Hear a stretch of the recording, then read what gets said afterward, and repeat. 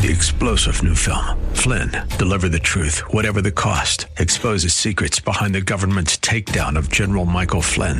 Flynn knew what the intel world had been up to. He ordered the first audit of the use of contractors. This set off alarm bells. He told the truth. He was the most dangerous person for Donald Trump to hire. They had to get rid of Flynn. Flynn, deliver the truth, whatever the cost. Available now. Watch it today. Go to salemnow.com. salemnow.com.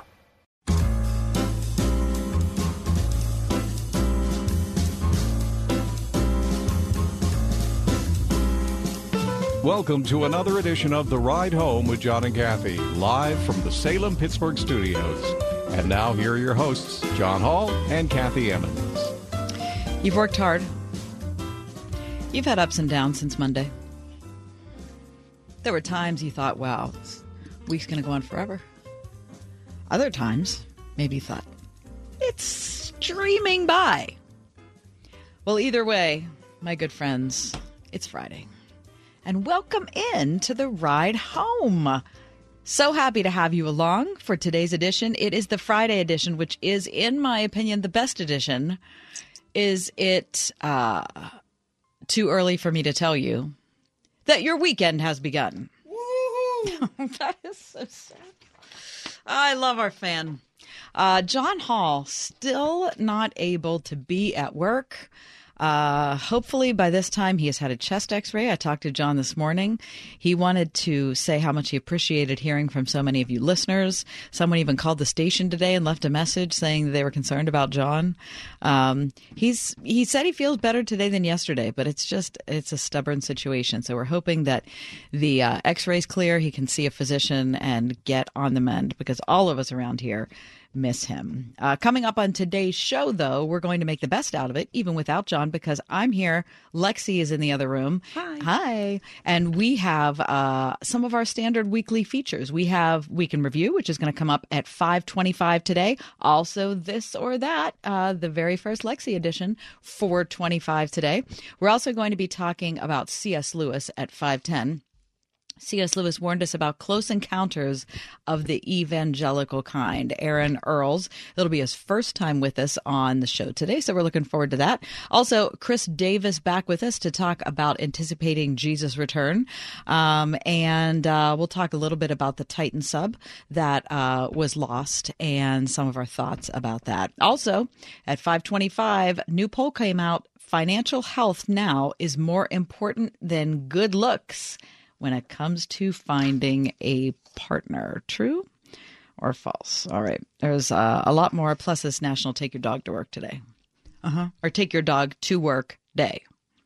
Yeah. No pups here at the Word FM headquarters. And that's a shame, Isn't honestly. that a shame? I think a lot of us own cats, though. Yeah. I would like to have national. You notice there isn't one. Yeah, unfortunately. Yeah, no. We have to bring our litter boxes in. Right. Cats are super territorial. Exactly. No National Take Your Cat to Work Day. Wouldn't that be awesome? It would. Yeah, my cats would lose their ever-loving minds. That's what would happen. Mine too. Anyway, before we go any further, Lex, I think it's time to hear the tunes. So let's go for the top four at 4. For Friday, June 23rd, 2023. Number 1, you've already probably heard the news that after days of searching for the submersible that went missing in the Atlantic as it transported 5 people to view the Titanic wreckage, officials said its fate is no longer a mystery. It imploded in the depths of the sea, apparently within hours after starting its descent.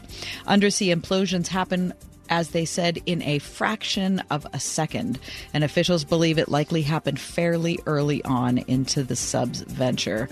An official was quoted in CBS News today saying it's probably a mercy because that was a kinder end than the unbelievably difficult situation of being 4 days in a cold, dark, confined space. So this would have happened very quickly. I don't think anybody even had the time to realize what happened. CBS News reports today that the accident is raising questions about the rules rules governing deep sea exploration because it's apparently a space on the high seas where laws, conventions can be sidestepped by entrepreneurs who like to take risks, wealthy tourists who help fund their dreams, and operations like the Titan are scrutinized less than the companies that launch people into space. In part because it's operated in international waters. It's far from the reach of many laws of the U.S. or other nations. But people are talking about it now. The Titan wasn't registered as a U.S. vessel or with international agencies that regulate safety, nor was it classified by a maritime industry group that sets standards on matters such as hull construction. You can read more about that at today's CBS News. Number 2, NHL teams won't wear special jerseys for pregame warm-ups during themed nights next season after several players refused to use rainbow-colored Pride jerseys this past season. The league's Board of Governors agreed yesterday with Commissioner Gary Bettman's view that the refusals overshadowed the team's efforts in hosting Pride nights that in some cases included auctioning off the warm-up jerseys, which I don't think that's a big deal. The warm-up jersey thing. I don't really get that. Anyway, ABC News goes on to say the teams will still celebrate Pride and other themed nights, including military appreciation and hockey fights cancer. They're also expected to still design and produce jerseys to be autographed. Bettman defended the league and the team's handling of the situation at the NHL All-Star Weekend in February, saying tolerance of various viewpoints was part of being, quote, open, welcoming, and inclusive. And number 3, just a few days after promoting Henry Davis, the 2021 MLB number 1 overall draft pick, to the bigs, the Pirates are bringing up another top prospect, infielder Nick Gonzalez. Nick was the Pirates' number 7 selection in the 2020 draft, and he will start tonight in Miami. Gonzalez is 24 years old, ranked by the MLB Pipeline as the number 5 prospect in the Pirates minor league system, and they got to get something good, either coming from the farm system or from space, or I don't know where, because the Pirates are oh so terrible. They're in a 10-game losing streak, and they have slipped to 4th place in the NL Central. They were just in 1st place like 2 weeks ago. That's how horrible the last couple of weeks have been. Read more about that at the Trib. And number 4, I got a weird animal story to close out the top 4 at 4. We've been following the story of the killer whales that seem downright hacked off in the Strait of Gibraltar, which connects the Atlantic to the Mediterranean, separating Europe from Africa. Well, crew members aboard a rival pair of 65-foot yachts were on the final leg of the Ocean Race, which is an around-the-world sailing competition, when they reported being intercepted by orcas as their boats approached the strait. And that is your top 4 at 4. Okay, listen to this. One of the team members filmed this interaction, and it shows a killer whale coming up to the yacht and doing what they have all learned how to do, which is they swim up alongside, they go underneath the boat. All the crew is sitting there like, oh my gosh, what's about to happen? And they start to nudge the rudders of the boat. Okay, because they know that if you disable the rudder, the boat can't do anything. I mean, that's how smart they are. And the orcas come straight at a boat, and then they all have taught each other how to do this. I mean, sometimes they come as a group. I mean, it must be absolutely terrifying. But they know, apparently they know, that this is how to disable the boats that they're sick and tired of having in the Strait of Gibraltar. I mean, it's absolutely crazy.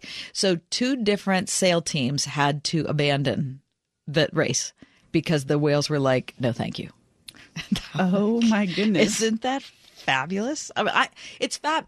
I mean, I'm not on the high seas, so you know, it's not like I want to be heartless to the people that are on the sailboats, but there is something about seeing a killer whale be a killer whale.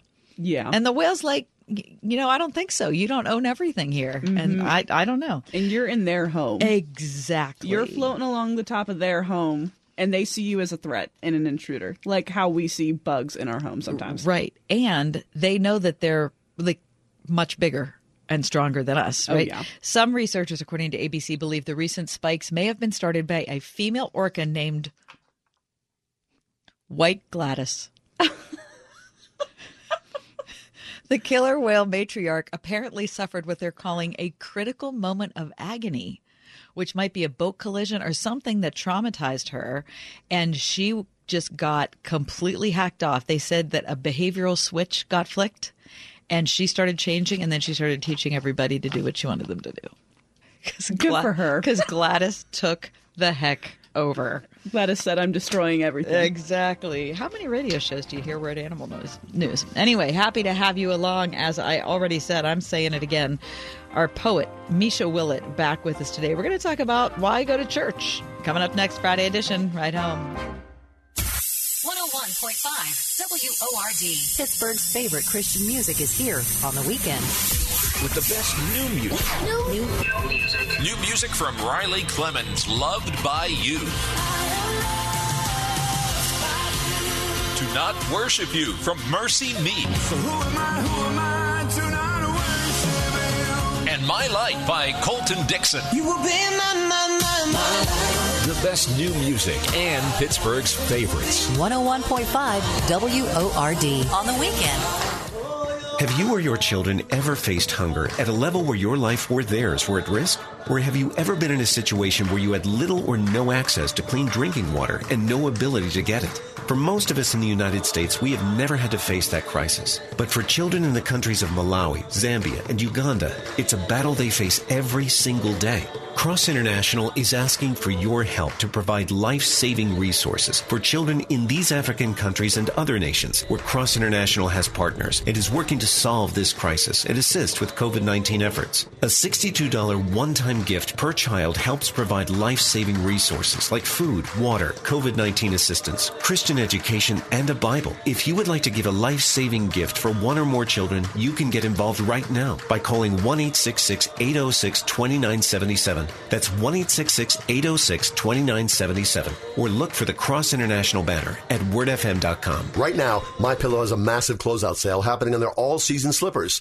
Listeners continually make the My Slippers the #1 selling MyPillow product. And I have a feeling you'll want to stock up now when you hear this offer. Hey, this is John Hall. When you use my promo code WORD, you'll get the all-season slippers for $25. Regularly, $149.98. That's over $120 in savings. Limited to 10 pairs at checkout. These will sell out, so act now. My slippers have an exclusive 4-layer design that you won't find in any other slipper. The patented layers make these slippers ultra-comfortable and extremely durable. They help relieve stress on your feet, and you can wear them anytime, anywhere. They also come in a ton of additional sizes and all new colors. Just go to MyPillow.com. Click on the Radio Podcast Square to grab a pair of the all-season slippers for $25. Regularly priced at $149.98. Limited to 10 pairs at checkout. Enter promo code WORD or call 800-391-0954 for this incredible offer that won't last long, so please order now.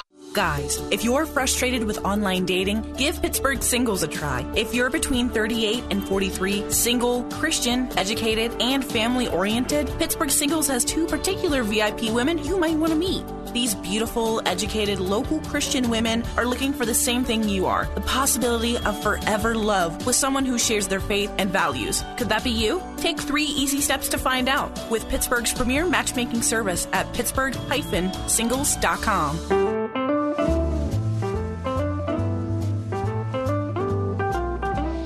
I've often shared my history with poetry, which started out as just, I don't know if it was much, I was going to say derision. I guess it wasn't as much derision as it was, maybe mystification. I couldn't get it. I had a hard time slowing down, and poetry made me angry because you have to slow down. And I just was frustrated by that. And it wasn't until, I don't know, maybe 6 or 7 years ago that John Hall decided to relentlessly book guests on The Ride Home with John and Kathy who advocated poetry until I came around. He's a very stubborn man. But I did come around, and I'm super excited I did, because we've gotten to know Misha Willett over the last couple of years. He's the author of The Elegy Beta and Phases. He teaches English at Seattle Pacific University. He's a poet himself, and he's helped me to understand poetry better. And so I'm happy to have him back on the show. Misha, how are you? I'm doing very well. Feels like the first day of summer out here in Seattle, actually. Really? What does that mean? What does that look like in Seattle? Well, it was actually cold most of this week, but today it meant that I took our new baby, Cicely Rose, 2 months old, to the beach for the first time. Oh, my gosh. Is that terrific, Misha? She didn't enjoy it Of course as much not. as No. I thought she might, but we did put her feet in the Puget Sound, which felt like a rite of passage for Pacific Northwesterners. Oh, that is super great. So you're not getting very much sleep at this time. How are you getting used to being the father of three? This is the third, right? This is the third one. Yeah, way to remember. Actually, we had to go and buy a big SUV last week because I used to drive a Mini Cooper around, which was fine for my other two kids. But yeah, it's a lot of changes. I couldn't parallel park. We live, downtown, and I tried to park to pick my daughter up from a sleepover, and I couldn't do it. I had to go and find some larger parking spot with our new mini bus. Yeah, it's a whole bit of life change. I remember being a young parent and feeling like I would never give in to the minivan thing because that's what old stodgy people do. Yep. And I was hip and uninterested in that sort of thing. So I was going to be, the young urban mom, and I was going, and it didn't take long, Misha, before I couldn't lifting that 22-pound baby when she was, 11 and a half months old out of the back of my car. I thought, I cannot do this. You and I had exactly the same plans and exactly the same eventual compromise. Exactly. It's embarrassing to admit how important, very surfacey things are to us, especially to you who's a poet, right? Yeah, that's right. One tries to live an aesthetic sort of life, and even if only to be consistent with one's sense of self. But yeah, reality has a way of being iconoclastic. Yes, it does. Parenting brings nothing faster than humility. Blatant, amen to that. Unavoidable humility. Okay, Misha, so talk to us about childhood summers. Did you grow up in the Pacific Northwest? I did mostly, yeah. And actually, when I think of summers, the first thing I think of is blackberries and the smell of blackberries cooking in the sun. There were 5 kids in my family, and we had 1 acre that we were renting, and blackberries were just absolutely everywhere. So they gave each of us 5 kids a 5-gallon bucket to fill up. And so we'd come in with, 25 gallons of blackberries. Oh, my gosh. We'd more or less eat all summer long. For lunches, we turned it into syrup, into pies, everything, put them in our pancakes, everything that my mom could think of. Wow. That's incredible. It's the world out here is so fecund and so fruitful and productive. Yeah. I want to give something like that experience to my kids. So actually we drive out to check when the blackberries are ripe enough in the nearby park. They're not quite yet. They need a few more weeks out where we are now. Wow. Okay, so when you think back on that, and I'm going to ask you to put your poet hat on, or I don't know even as a poet if you can take that hat off. What do you get sentimental about that? What does it make you think? Yeah, it makes me think of how powerful symbols are. There's nothing. I don't even like blackberries that much, and I don't love the scent of them roasting in the Oregon sun particularly, but every time I get just a whiff of it, I'm so immediately back there. And that's one of the things I'm thinking about with the power of the symbol, which is something I think about as a poet, but also as a Christian. My son Sebastian is about to be baptized, so we're trying to explain to him what the Eucharist means for us. And so I'm trying to draw on this language of symbols and how something that's small, like the scent of a blackberry or the taste of bread, can actually contain the universe. As you were talking, I don't know why this happened, but you were talking about scents and how, the blackberry takes you back. All of a sudden, I had this picture in my head of walking in to my great aunt's kitchen on Christmas Eve. And we celebrated Christmas Eve there for all the years I was growing up. And Christmas Eve is the big celebration if you come from a Polish family. Christmas Day is kind of like an afterthought. But Christmas Eve is the big thing. And I remember walking in her back door. It was like the most exciting night ever, every single year. I mean, it was so spectacular because, of course, it was Christmas Eve. All the presents were happening. But it was like her kitchen was filled with every Polish Christmas anything there. There were 7 kinds of pierogies. There were cookies. There was bean soup on the stove and all those sorts of things. I haven't thought of that in a long time because she's been gone for decades. But when you were talking about it contained the whole world, To me, that was like my whole ethnic family growing. Like the smell of that kitchen was being a Polish grandkid in like a Polish ghetto, and that was everything. That's so articulate. That's the way. That's one of the reasons poetry works the way it does, because we can listen to or observe or feel someone else remembering their own experience, something you maybe never experienced, right? Like blackberries in Oregon, and it still lights up the part of your own mind where memories are latent and pregnant with meaning. Yeah, that's really, really interesting. Okay, you have a poem to share about that? Yeah, sure. Well, here's one that's close, that reminds me of when I was that age. It's called "The Children" by a Christian poet called Mark Jarman. The children are hiding among the raspberry canes. They look big to one another, the garden small. Already in their mouths, this soft fruit that lasts so briefly in the supermarket tastes like the past. The gritty wall behind the veil of leaves is hollow. There are yellow wasps inside it. The children know. They know the wall is hard, although it hums. They know a lot and will not forget it soon. When did we forget? But we were never children, never found where they were hiding and hid with them, never followed the wasp down into its nest with a fingertip that still tingles. We lie in bed at night thinking about the future, always forgetting that it will be the past, hard and hollow, veiled and humming soon enough. Wow, is that great? Who's the poet? Mark Jarman. That's what the poem's called, "The Children."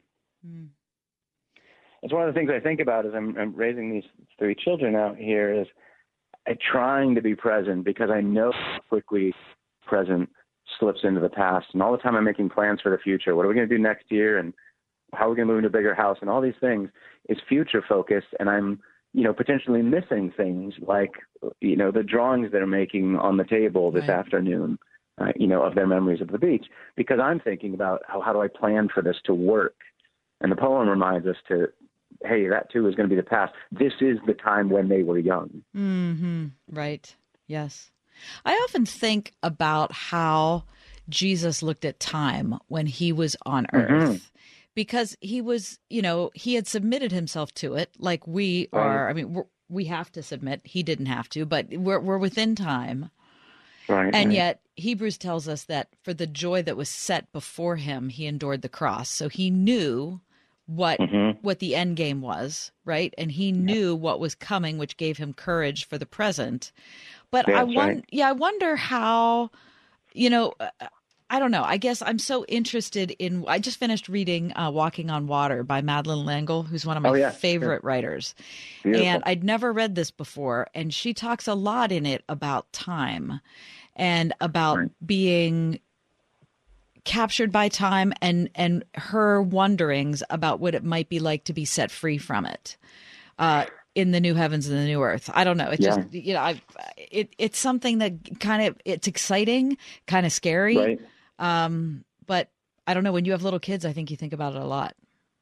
Yeah, I like that you brought that up. I mean, you think about your experience of Christmas Eve and that sense of anticipation, right? And of course, Christmas is a kind of joy, and seeing your relatives and eating pierogies, that's a real joy, but of a certain sort of shape, right? And then you think of the joy that is set before him, referring to Christ, right? Think of the joy of, complete union with the Father that he had to look forward to. And yet, he's always telling people to be present. Yeah, yep. Right? I mean, he could have very easily been like, oh man, just you guys wait. Right. But he's always saying, like, the Son of Man you have with you now. And Mary, Martha, stop working so much and pay attention to what's happening in front of your face today. Yeah. Right. And him saying, you're not always going to have me. Yeah, that's exactly right. This time will come to an end, which is, always the lesson. Wow. Misha, always such a pleasure to meet with you. Do you have one other, and by meet, I mean in a virtual sense, you have another poem you can share with us on your way out? I do, yeah. This is one of mine, and I think it's done. I'm working on it right now. It's very fresh. Oh, okay. But I'm remembering that same backyard in Oregon when we went to Costco and bought a swing set. And so it's about looking back. It's called And Forth. We tried one once, a kit from a store, and sunk it post by pressure-treated lumber post into Oregon, one umber splinter after another, as cement pails poured one small summer bent back at a time. Turns out, no hole holds quite, nor did we know how to calculate the huge pull a boy 7 or so and sisters will exert upon a hand ratchet at swing's end. Turns out, we were working it from the ground with every push-me, each tether small pull a velocity that would wrench it like a tooth. Proof we'd grown past such forms and youth. That's my favorite thing I've read that you've written. Thank you so much for saying that. That you were the first person to hear. You and your listeners, the very first people in the world to hear it out loud. I absolutely love that. Oh, bless you for saying. That is a beautiful, beautiful picture. And well, I'll come on the show and let you know when the book comes out. Okay, great. I'll do press for you. Yeah, seriously, that is absolutely terrific. And I love the part where you say you pounded it into Oregon. That is just really, really so excellent. Misha, time's up. We got to go. Love you so much. Thanks for joining me today. Take care. Appreciate it. It's Misha Willett, the Elegy Beta and Phases. You need a poem for the weekend? He can supply it.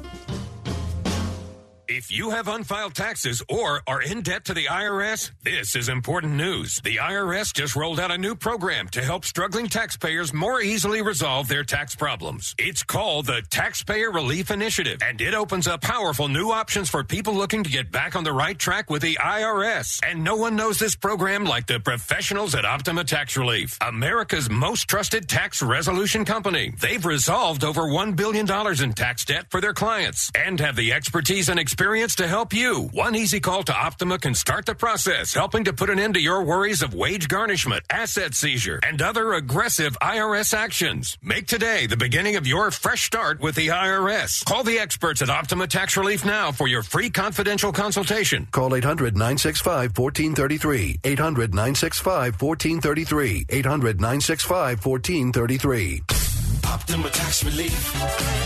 Some restrictions apply. For complete details, please visit OptimaTaxRelief.com. July 4th, witness the gripping reality of true heroism. From Angel Studios, the force behind His Only Son and The Chosen, comes an extraordinary true story of courage and redemption. Starring Jim Caviezel, the actor renowned for his unforgettable portrayal of Jesus in The Passion, and Academy Award winner Mira Sorvino. Inspired by remarkable acts of bravery, Sound of Freedom unveils the breathtaking true events of a dangerous mission to save young innocent lives.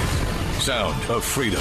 Rated PG-13. Some material may be inappropriate for children under 13. Only in theaters July 4th. Do you find yourself stuck in a timeshare? Get the real facts about the timeshare industry and your options for cancellation.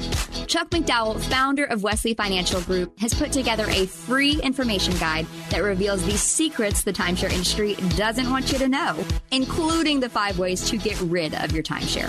Call now and get this timeshare cancellation guide absolutely free. Call 800-235-5588. That's 800-235-5588. 800-235-5588.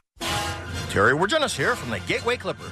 Kids, are you ready to meet the world's coolest superheroes? The Superhero Cruise is back, sailing Sunday, June 25th. Don't miss your chance to have a blast sailing the 3 rivers. Visit gatewayclipper.com for tickets.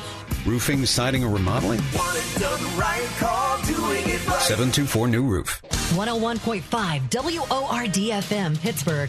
On your smart speaker by saying, play the word Pittsburgh. And on your phone via the Word FM mobile app, iHeart, TuneIn, and Odyssey. Mom's early Alzheimer's diagnosis was hard to take.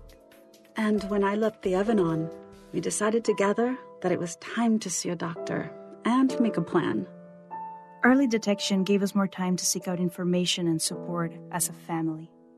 If you or your family are noticing changes, it could be Alzheimer's. Talk about seeing a doctor together. For more information, visit alz.org/time to talk. A message from the Alzheimer's Association and the Ad Council.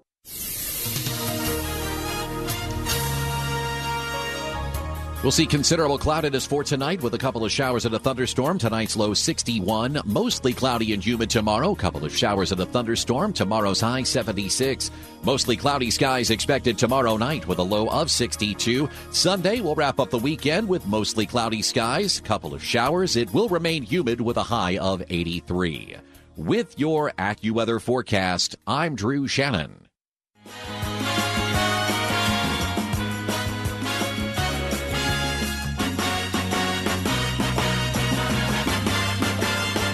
It's time now for everyone's favorite edition, This or That. Very excited to be a part of this. This or That, brought to you by the Ride Home with John and Kathy without John today. It's the Johnless edition of the Ride Home. It is, and so it's going to become the Lexi edition of This or That. This or That is our weekly feature where we ask each other just a thing. It doesn't mean anything in the world, but it could mean everything. So we'll see how it goes. Lexi, are you going to go first? Yeah, I can. Oh, I'm super excited about it. So, you were the first one to be sick.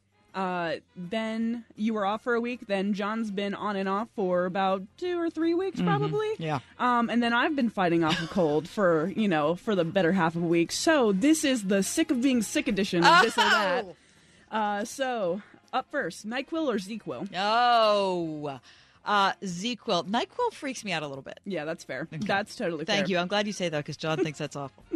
Stuffy nose or runny nose? Oh, I hate congestion. Runny nose, bring it. That other thing where you can't, like, your head is like 100 pounds, forget it. I hate that. Sick during the winter or sick during the summer? Well, neither one is great. No. I mean, I'm going to say sick during the summer because you don't expect to be sick during the summer. Oh, okay. Like the winter, you kind of think, oh, I'm going to have a winter cold. But when I was sick a couple weeks ago, I was like, what is happening? Yeah. And why am I so hot? Throws you off your groove. Yeah. When you are sick and you're lying in bed, do you go to TV shows or movies? Oh, wise of you to ask. I always go to TV show because I need something that's going to have a long story. Do you know what I mean? I can't, dip into something for 2 hours, so definitely TV. Sick during the work week, sick during the weekend. Oh, it's terrible both ways, because if I'm sick during the week, I feel badly like I'm wrecking things for you and John. And if I'm sick over the weekend, I feel like I'm wrecking things for me. Okay, I'll pick during the week. All right. Canada Dry, ginger ale, or 7-Up? Oh. I'm going ginger ale. Oh, yeah. All right. Saltine crackers or oyster crackers? Always saltine. Oh, yeah. Can never go wrong. Tomato soup or chicken noodle soup? Both good. I'm going to go tomato. There you go. When you are bored and TV shows are done, coloring books or reading books? Reading books. I can't really color. Yeah. I just can't. I can't get into it. I love that. Hot coffee or hot tea? Hot, nothing. I don't like anything hot. Wait, this or that. But okay, if I have to, I'm gonna say tea. There you go. Showing up to work sick and then leaving soon after you show up, or just calling out altogether. Oh, well, I mean, it's better to call off altogether because, like yesterday, we thought John was going to be here, and then he came in and had to go home, and then we were all screwed up. It's a little bit of a call-out post for him. And that is my sick of being sick edition of This or That. I love it. Outstanding job, Lexi. Look at me. Well, I turned to my list in front of me, and you know what I've named it? What? The Lexi edition of This or That. Can't wait. Number 1, cat or dog? Oh, cat, for sure. Okay. Get to work at the crack of dawn, but be done in early afternoon, or get to work later and be done later? Oh, see, I'm bad at showing up early, but I don't like waking up early. I think I'm going to have to go with showing up late. And staying late. Yeah, unfortunate. Board game or video game? Video game. Oh, interesting. I know, I love both, but I think I'm going to pick a video game. I'm surprised by that. Harry Potter or Lord of the Rings? Lord of the Rings. Wow, okay. Having a great apartment or having a great car? Having a great apartment, because not a lot of people will be in my car, but a lot of people will be in my apartment. That's important thinking. Have a really nice car with bad tech inside, like stereo, hook up with your phone, or have an average car with excellent tech? Have a The latter. Me too. Mm-hmm. I don't really care. It doesn't have to be a fancy car, but I just want it to work. Yeah.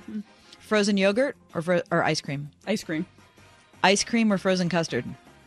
Ooh, frozen custard. Frozen custard or frozen yogurt? Frozen custard. Okay. That's the winner. It's a weeknight. You choose to stream a British drama or watch a documentary. Oh, watch a documentary. That's so fascinating. Taylor Swift or Hayley Williams? Oh, you can't do that to me. It's this or that. Oh, man. Sorry, Tay-Tay. It's Hayley Williams for me. Is it? Mm-hmm. Paramore or Fall Out Boy? Kathy, what are you doing right now? I think it's got to be Paramore. Okay. Paramore or All Time Low? All Time Low. I've seen them more. Wow, okay. I've seen them more. That was easier than I expected. A cat who scratches up your furniture or a cat who pees on the floor? I'd rather have a cat that scratches my furniture. Unfortunately, I have both. Me too. Having a bird as a pet or having a lizard as a pet? As a lizard. The face of Kathy. That's so weird. Doctor Who or Merlin? Doctor Who. Okay. Spend your hard-earned weekend with your feet up, relaxing at home? Or spend your weekend crisscrossing Pennsylvania and Ohio to play silly games with your college friends? Crisscrossing Ohio.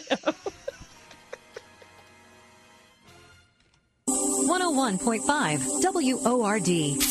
You're listening now, so we know you're a fan of the radio station. I am a big fan. And we want you to know that we appreciate you. I'm your number one fan. That's why we've developed the Word FM Fan Club. It's free to join, and once you do, you can take part in exclusive surveys and contests. Yeah, I love contests. Special offers. Great giveaways. Discounts. Freebies. I'd like to win one of these contests. Become a member today. Go to wordfm.com/fan club and sign up. We're big fans. Wesley is a truck driver. I drive a truck, and I love what I do. A truck driver with IRS troubles. They told me I owed them $43,000. It got really bad. Quite a few letters in the mail. They were talking about wage garnishment, coming after my house, my car. Yeah, they don't play around. I seriously thought that I was going to lose everything. One sleepless night, Wesley finally made a call to Optima Tax Relief at 2 a.m. Kind of figured I'd get a machine, but I didn't. I actually got to talk to an actual person in the middle of the night. He found just what he was looking for. Oh, they were great people. You need a team of people that know what they're doing. Optima Tax, they know what they're doing. Optima Tax Relief came through with flying colors. I saved an incredible amount of money. Happy don't even come close. I was absolutely overjoyed. Take Wesley's advice. If you're in any kind of trouble with the IRS, call Optima Tax Relief. Don't trust anybody else. Call Optima for a free consultation. Call 800-965-1433. 800-965-1433. 800-965-1433. Optima Tax Relief. Some restrictions apply. For complete details, please visit OptimaTaxRelief.com. The recent bank failures are serving as a warning about how fragile our banking system really is. As millions of Americans panic, do you know what central banks are doing? Well, they're actually buying up gold at record levels. They're relying on it as a safe haven during these difficult times. That's how confident they are in the dollar. Hi, I'm Lance Wallnau, Christian author and evangelical leader to millions of people just like you. We're all Americans who want to protect our family's savings no matter what. I tell people the best option is to diversify their 401k or IRA into physical gold or silver with the help of Birch Gold Group. To see how it works, just text the word FAITH to the number 989898 to get a free information kit on gold IRAs. Look, there's no strings attached. It's not going to hurt you to take action now. So take the first step today and educate yourself. Get your free info kit when you text FAITH to 989898 right now. And I pray you and your family are greatly blessed. Plan now to join Word FM Friday, August 18th aboard the Gateway Clippers Empress for another fabulous dinner cruise. From 6:30 to 9, relax in the company of fellow believers as you enjoy a fantastic dinner buffet, music, and stunning views of the city skyline. The Ride Home's John and Kathy will be your cruise directors for this amazing night. Early bird tickets just $40 through June 23rd. Don't miss the boat. Last year's event completely sold out. Reserve now at wordfm.com/dinnercruise.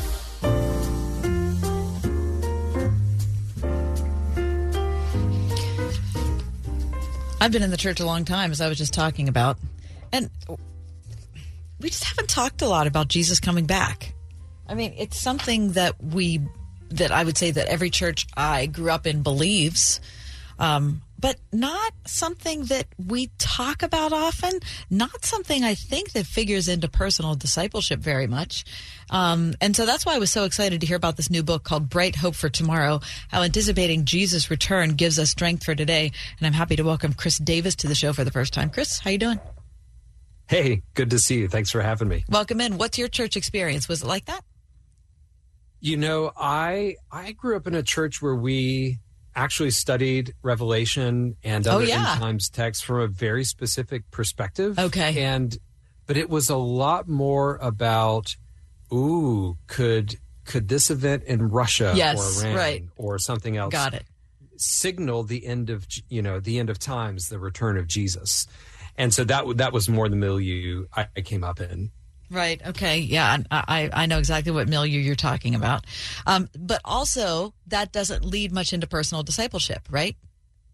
No. And that's the thing. It's like, this is all very fascinating, right? It's very interesting, but what does it actually do to make me more like Jesus, or to give me perseverance through difficulties, or to get me more focused on ministry? What is this chart that I'm looking at of this guy laying sideways in the 70 weeks of Daniel? What is that supposed to actually do to help me move forward in my Christian faith? Right. Okay. So something changed for you when you pulled out some of your kids' like sketch paper and you started what were you like, drawing pictures, doodling stuff? Like what were you? What was the mental process there? No. I was reading the New Testament for just preaching. I've been a pastor since 2005, and I was preaching through a number of texts about spiritual growth and how we grow in our faith. And I started seeing these references to the Lord's return all over the place. And I was like, this is too much for me to hold in my head right now. I've got to get this all down somewhere. So I ran it. I had a home. This is in Phoenix, Arizona. And I ran into the house. I had a home office, and I ran over to my kid's easel and pulled out a whole roll of art paper and tore it off. And my wife was like, "What are you doing?" And I said, "Just give me a second." And I started with a pencil in my hand, started writing down every reference to Jesus's return I could find specifically in the New Testament letters. I knew about the Mount Olivet Discourse in the Gospels, in the book of Revelation. But what were the apostles writing to the church to say, here's how anticipating Jesus' return is supposed to change you now, today? And as I wrote all those references down, and I'm so sorry I'm not prepared. I actually have it in the next office over, but I could roll it out and show you. But next time, that's right. As I started writing these down, it was overwhelming, and I felt like that GIF where Charlie Day is has the cork board and all the different, of course, the yarn. That's what I felt like. I ran into the house a couple of days later after writing all this down by hand, and I said to my wife, "It's everywhere, and no one's talking about it." And more so, it was like, it's everywhere, and all they're talking about is, what does this end time event mean for this prophecy? And I'm like, that's not what the apostles were talking about. They expected the return of Jesus to fuel their faith and their endurance and their perseverance and their holiness, all these things. And this is not what people are talking about. So that was 8 years ago, and that started my study on this topic. Wow. Okay, so you're holding the book in your hand. For those of us watching on Zoom, check it out. Bright Hope for Tomorrow is the new book by Chris. Look at that. How Anticipating Jesus' Return Gives Strength for Today. Okay, Chris, so how does it? I mean, how does it give us strength for today? Yeah. So very simple. I can tell you in about 8 minutes. So one thing it does is it gives us something to hope for that's better than the things that we long for in this age. It's the C.S. Lewis quote about we're like kids making mud pies in the slums. Right. Yeah, I mean, that quote changed my life in high school. I was like, the Christian faith is actually supposed to propel us forward, not just hold us down in our passions.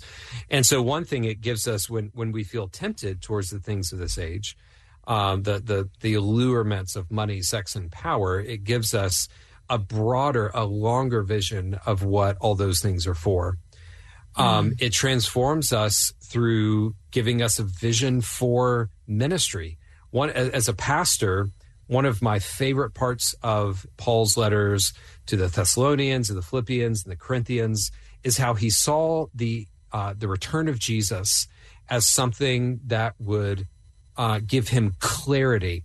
And I say this in the book. I say, I imagine this moment where Paul is standing before Jesus and he's showing him the Thessalonians and he's saying, Jesus, I did what you told me to do. You know, on the road to Damascus, you told me to be a witness to your gospel to the Gentiles and to kings and to the house of Israel. And I did, because he says to the Thessalonians, he's been kicked out of Thessalonica, and he says to the Thessalonians, he says, what is my crown of boasting before the Lord at his return? Is it not you? And so he imagines this moment where he will boast to Jesus of the faith of those he had invested in, his life and the gospel. And so it gives so much clarity to look, I'm a pastor, that ministry can be frustrating. It can be overwhelming. There can be so much that happens that gets us down. And to have that long view that gives us the ability to have long strides toward that day. Yeah, that is really, really good. I love that. Chris Davis is with me. Bright Hope for Tomorrow is the new book, How Anticipating Jesus' Return Gives Us Strength for Today. Okay, so talk about what else. You had a list of several things, and I interrupted you in the middle. No, that's great. So another thing we talk about is afflictions, the afflictions we go through. So there are issues of injustice. If you read James chapter 5, he addresses an issue very similar to what we had in the American South in the sharecropper situation following the Civil War, where you had sharecroppers whose wages were being kept by the landowners simply because the landowners had the power to do that. James is addressing a very similar situation in the early church, and he uses the coming of the Lord as that means by which they can say justice is coming. So in the last chapter, I developed this idea of prophetic patience, that this idea that you can be patient because the judge is coming. The judge is standing at the door. And yet that's not just like roll over and play dead, be a doormat, let people take your money and your stuff. James models a prophetic word. He mocks those who are abusing and exploiting the weak and the poor. And he says, actually, your, quote unquote, riches that you're gaining with all this, it's going to turn to dust. It's going to be worthless very, very soon. And so James models for us, here's what it looks like to call out injustice now and speak truth to power now, in a way that gives us strength to look towards the day of the Lord and be patient to know he will make it right. So in all these things, it kind of reorders our loves almost. It does. Knowing what's Absolutely. Coming. Yeah. In fact, in the book, I work through just some introductory, like the biblical theology, the whole story of the day of the Lord and the Lord's appearings throughout the Bible. And then in the second part, I walk through these particular images of Jesus as warrior king, bridegroom, judge, and resurrecting one. And the third part, there wasn't a third part at first. I just jumped straight to the application about purifying ourselves and doing the master's work and persevering through afflictions. But honestly, I found myself not really changed by this. Like, it was nice theoretically, but I didn't find myself truly motivated and this ingrained in my life. So I started asking this question. So what are some rhythms that can be incorporated into my life to keep me aware that the Lord is coming back?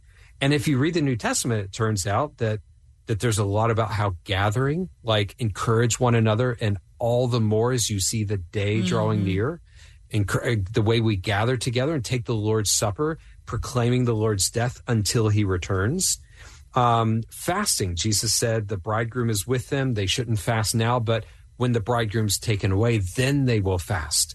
So how we fast in such a way that leans into Jesus' coming. But the third one that I develop is that of rest, of taking Sabbath rest. And part of it is disengaging from the news, disengaging from our devices, disengaging from our ruling over the world and making something of the world, to pause for that 1 day in 7, like God did on the creation week, to remember God is in control. And when Jesus comes back, Jesus will redeem power that we have messed up and misused. Jesus will redeem delight, again, which we have skewed with our sin and with Satan's temptations. And Jesus will redeem everything, giving us the ability to step back for a day a week and just rest and say, Jesus, I'm going to practice.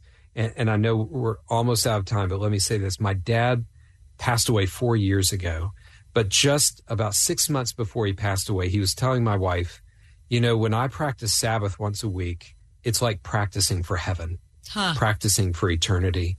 And that was one of the last conversations we really held on to after he passed away, to think, you know, we do 1 day in 7, it's not pretending, we can practice. Like, what if Jesus were reigning right now in his fullness, and we could just let go and let him be the boss and not have to change the world because he's going to change the world.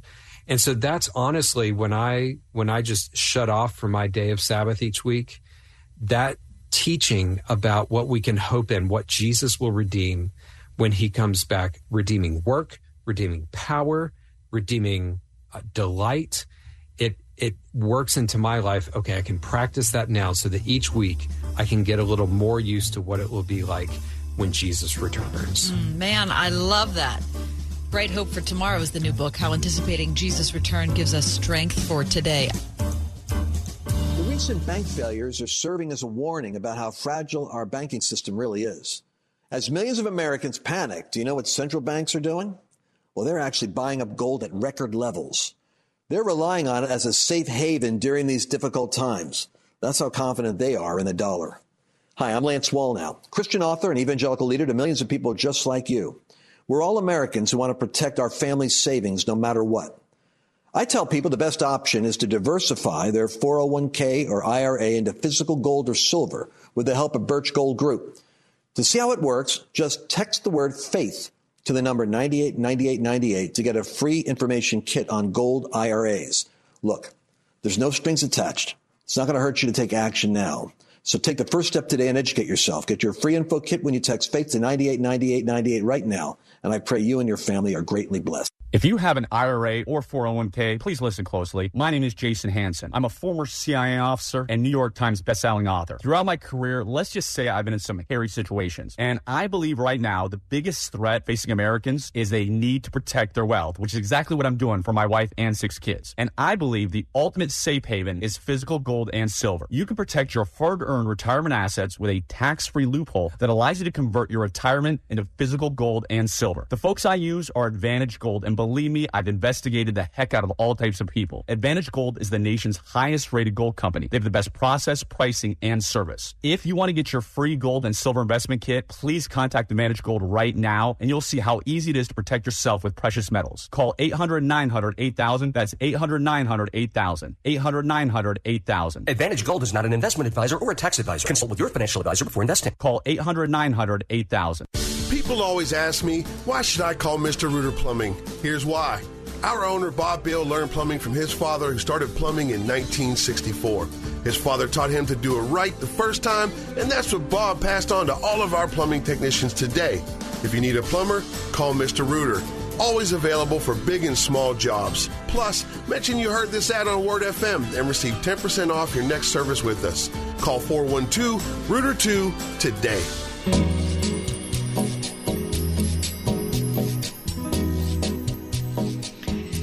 It's the Friday edition of The Ride Home, and we're just wrapping up hour 1.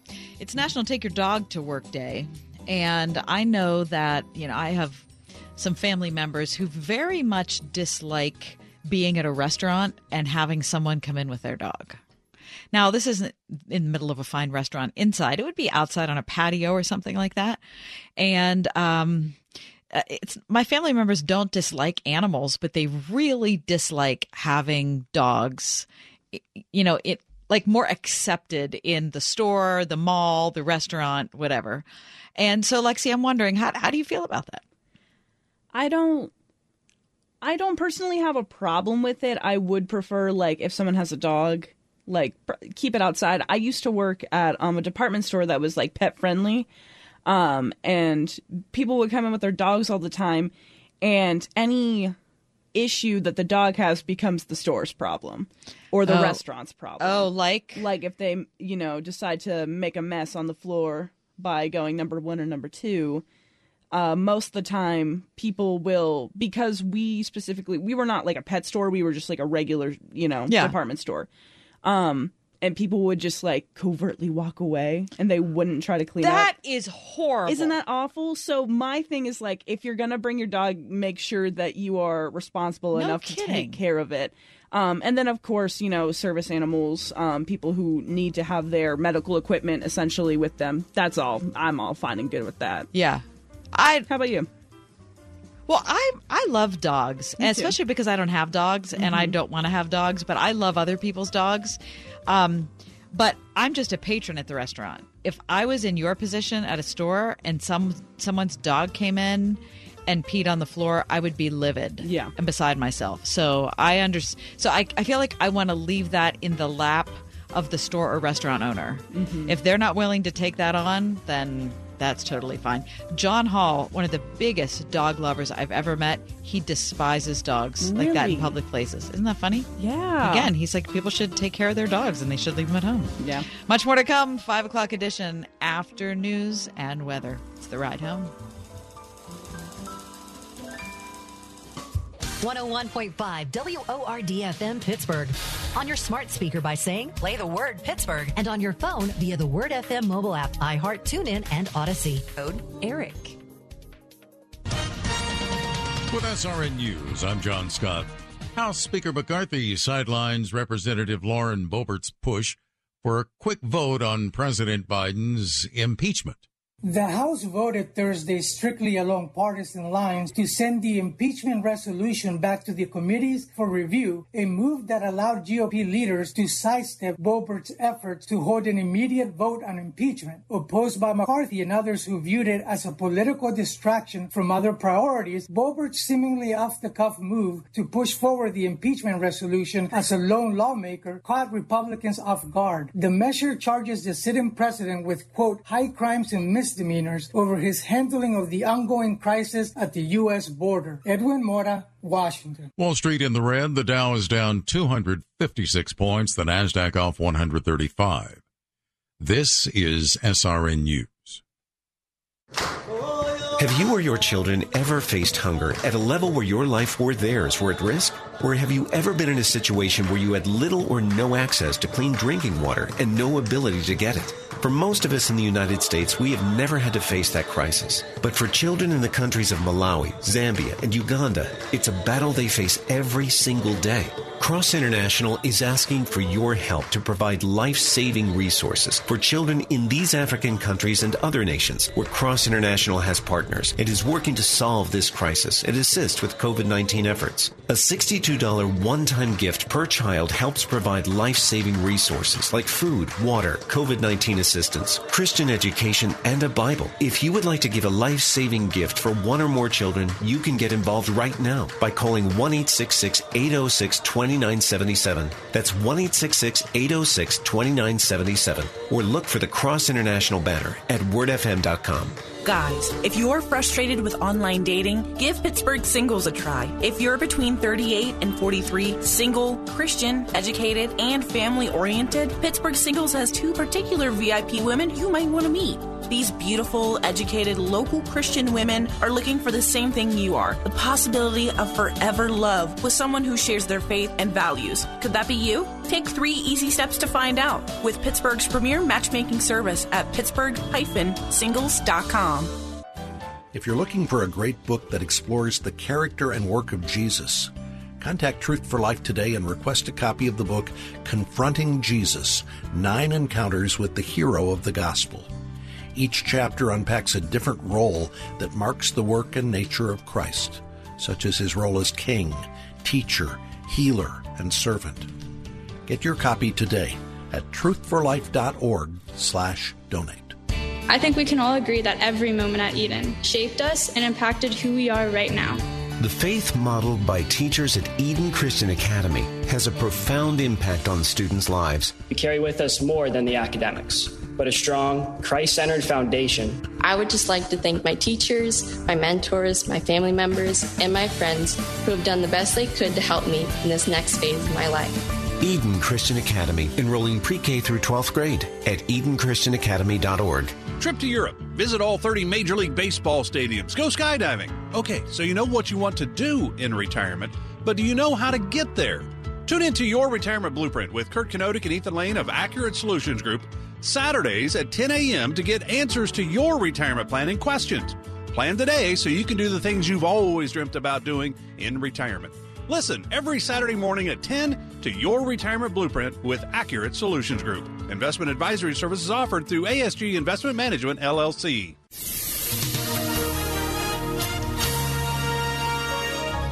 We'll see considerable cloudiness for tonight with a couple of showers and a thunderstorm. Tonight's low 61. Mostly cloudy and humid tomorrow. Couple of showers and a thunderstorm. Tomorrow's high 76. Mostly cloudy skies expected tomorrow night with a low of 62. Sunday, we'll wrap up the weekend with mostly cloudy skies. Couple of showers. It will remain humid with a high of 83. With your AccuWeather forecast, I'm Drew Shannon.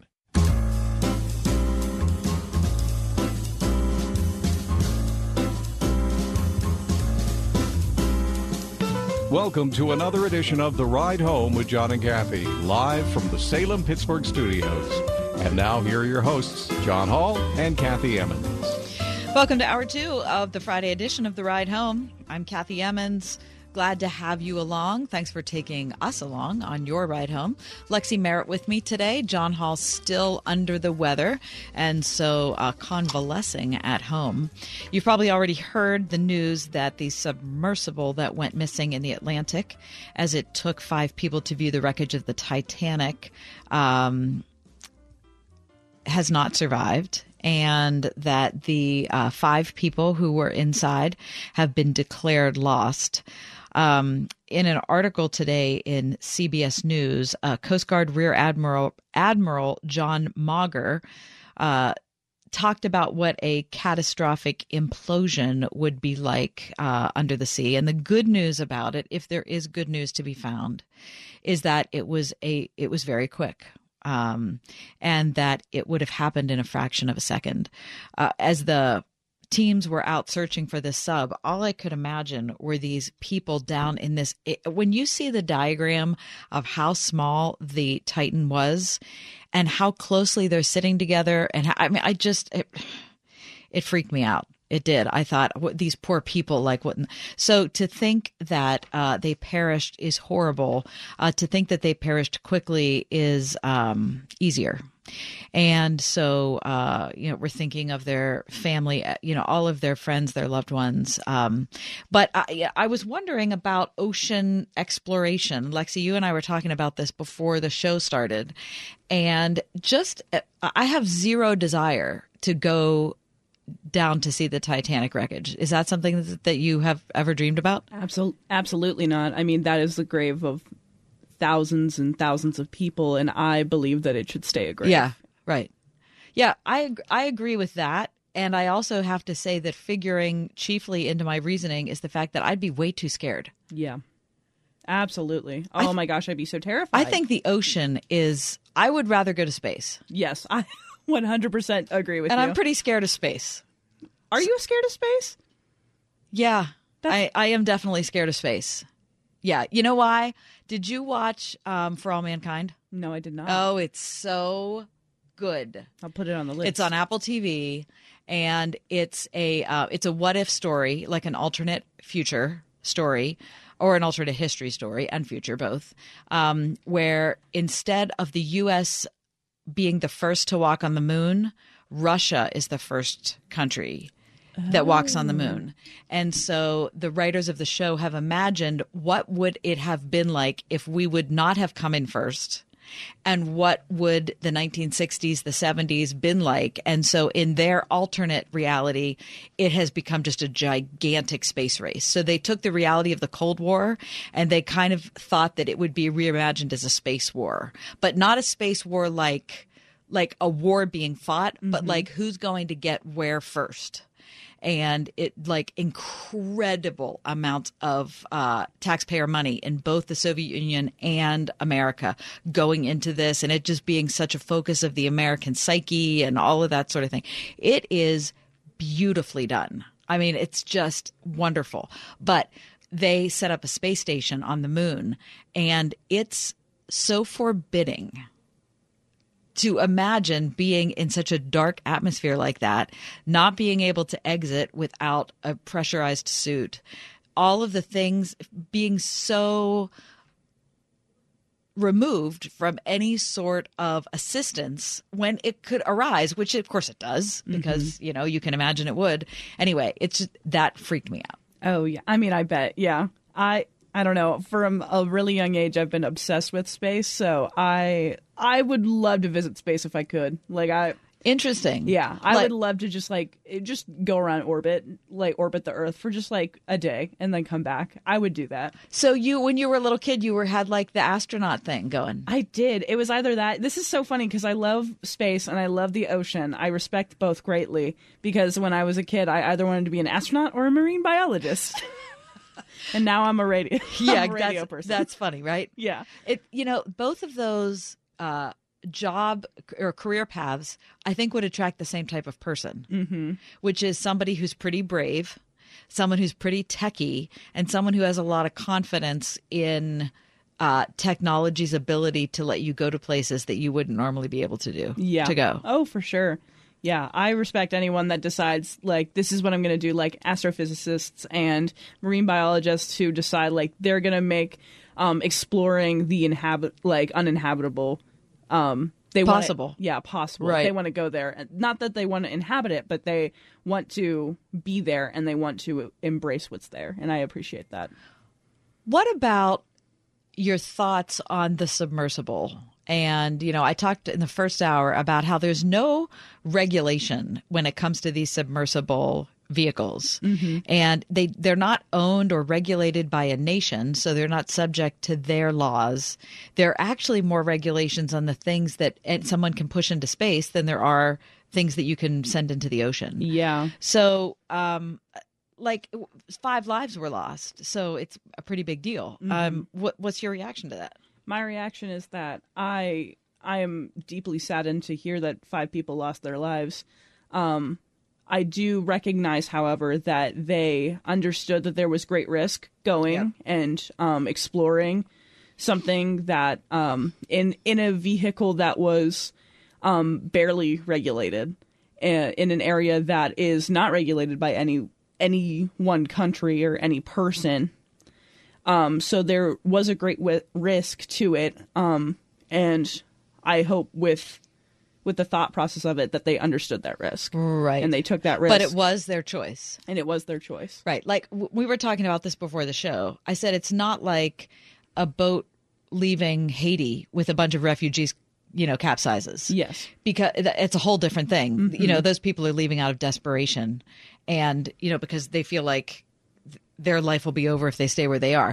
So someone paying, $250,000 to go on a thrill ride is different. Now it's not one is not necessarily sadder than the other because it's loss of life.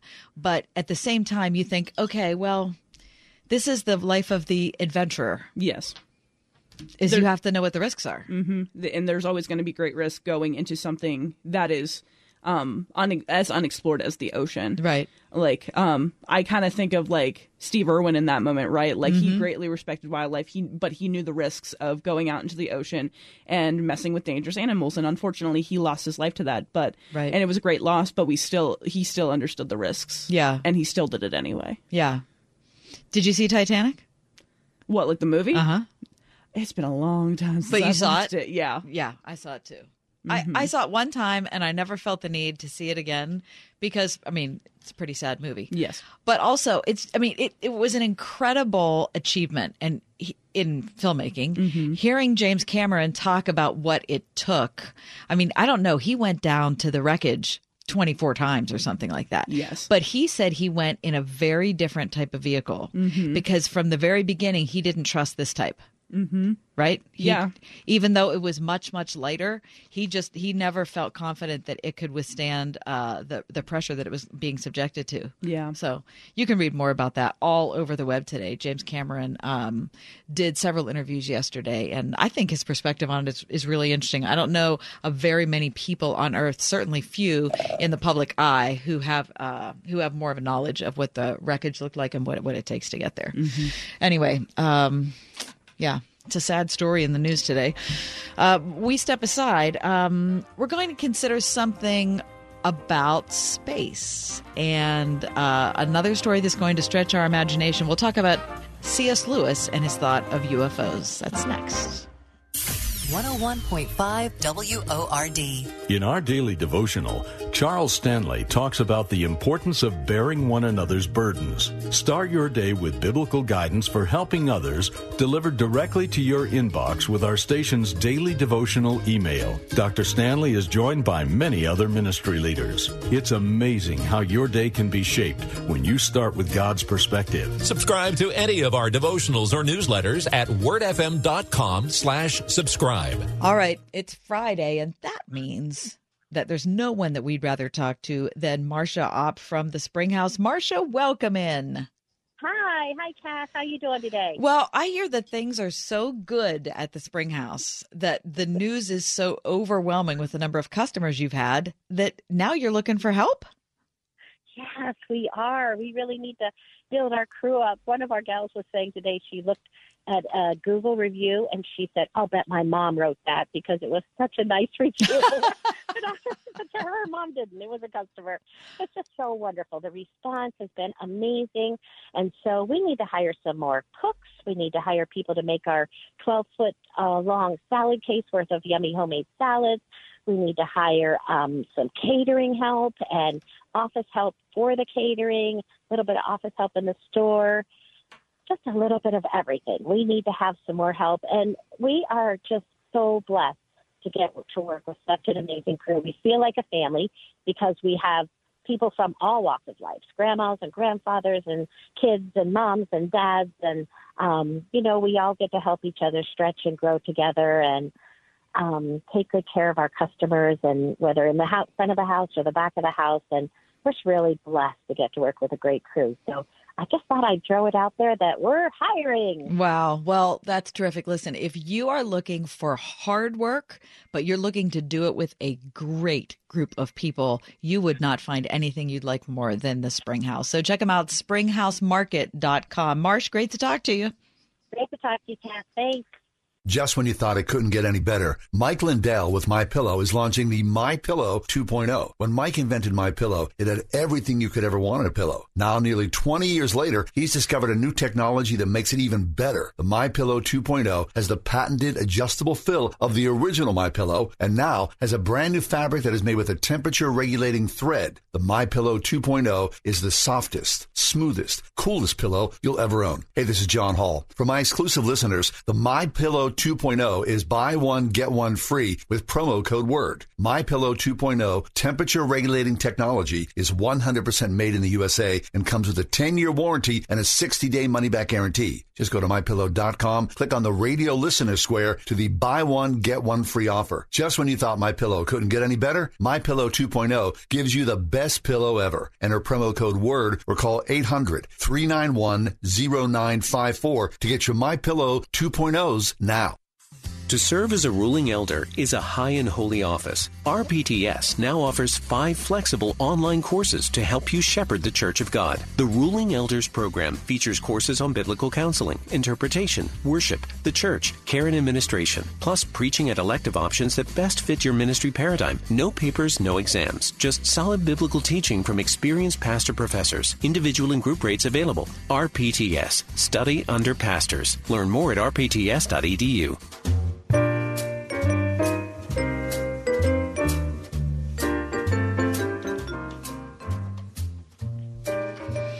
Just this year, I picked up the Space Trilogy by C.S. Lewis, and it's something that I'd had on my to-read list for, it was like 100 years. I mean, it was embarrassing that I'd never read it. You have a list like that you think, okay, there's books I want to read, but there are books on that list that you can't believe you've never read. Like, how many options have I had to read this book and I've never done it?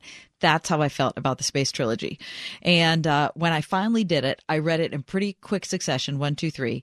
And boy, did that charge my thinking in a way I did not imagine. And so if you've read the Space Trilogy, you know that C.S. Lewis is kind of postulating on what inhabitants of other planets, what their relationship is to God the Father, how Jesus is viewed, what the nature of sin is. I mean, it's really fascinating. And of course, existential questions that even go deeper and more broad than that. And for those of you who love C.S. Lewis, this probably isn't a surprise that this is a book that's going to make you think deeply. If you've never read anything by C.S. Lewis, maybe this is a little push to get you to investigate one. And so I've invited Aaron Earls to be on the program with me. I almost mispronounced Aaron's last name. Aaron's a writer for Lifeway Christian Resources, and he's been thinking about C.S. Lewis and some of his thoughts. And Aaron, I'm glad you're here. Welcome in. Thanks, Kathy. Nice to be here. So, Aaron, so let's talk about the Space Trilogy first, but let's put it in context. So C.S. Lewis and J.R.R. Tolkien were friends, colleagues. They read each other's writings, spurred one another on. Talk about some of the things that were kind of going on in their conversation before C.S. Lewis decided to write the Space Trilogy. Yeah, so J.R.R. Tolkien was honestly one of the people who was instrumental in leading C.S. Lewis to Christ. They had a great conversation about how Jesus was the true myth, and that really resonated with Lewis. And so, because of that, interaction they had over faith and Lewis coming to Christ after talking to Tolkien and some of his other friends, they had this deep relationship. And a lot of that flowed into kind of their desire to write things that spoke to them and hopefully would speak to others. And so part of what they had a conversation was that they both were drawn to some science fiction writing and decided to kind of encourage each other to write something that would speak to what they were feeling, what they wanted to read. And, like Lewis normally did, like he got that idea and he just wrote it quickly. Wrote the Space Trilogy and got those things out there. Lewis encouraged Tolkien to write a time travel novel. Of course, we don't have that. Tolkien was famously, a perfectionist and spent, decades working through the Lord of the Rings and all the languages behind those things. So he never, finished and composed his time travel, novel. But we do have the Space Trilogy from Lewis that kind of birthed out of his and Tolkien's conversation about those topics. So one of the things, and do you think that I explained it well? And perhaps you want to add or subtract to what I said about the kinds of things Lewis was thinking about before he launched into the writing. Yeah, I think you did a good job kind of summarizing what the Space Trilogy is. It moves out into kind of outer space and what that looks like. And, he was writing these things before, humans had really even traveled out in space. This was before the space race between the Soviets and the Americans had started. But he'd grown up reading H.G. Wells and a lot of that kind of early science fiction at the turn of the century, but just didn't resonate with kind of the worldview behind those things and thought it kind of glamorized humanity and didn't recognize the fallen nature of man. And so as he's writing the Space Trilogy, he's thinking about, what does it look like for man to be fallen, and what does that mean about space and life that may be out in other planets. Again, it's all a fictional account. Lewis never really said whether he believed or not in alien life. He was just kind of thinking in the theoretical, and then wanted to use his fiction to kind of communicate these deep spiritual truths about what man is and what our relationship with God looks like, and kind of used potential life on other planets to speak to those truths. Mm-hmm.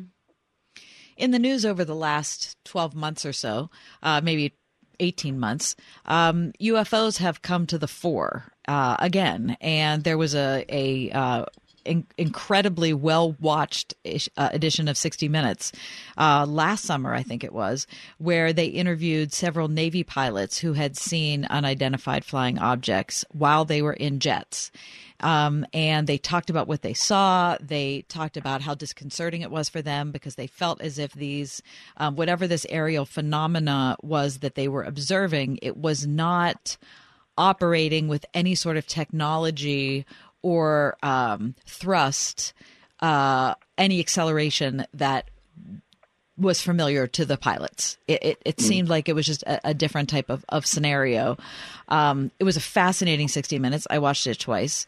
At the beginning of your article in CT, Aaron, you talk about a Las Vegas family in April who reported a disturbance in their backyard. Can you tell the story? Yeah, so I just came across this. The video just came out recently, but of course the call was earlier this year. But they saw something in their backyard and called 911 to come out and investigate it. And as they're on the phone, the dispatcher, you're just thinking, it's a normal, somebody's breaking into the backyard, something like that. But they start describing the beings they saw in the backyard and said they were 8 feet, 9 feet, maybe 10 feet tall, had big shiny eyes, a big mouth. And the person on the phone with the 911 dispatcher said they're 100% not human.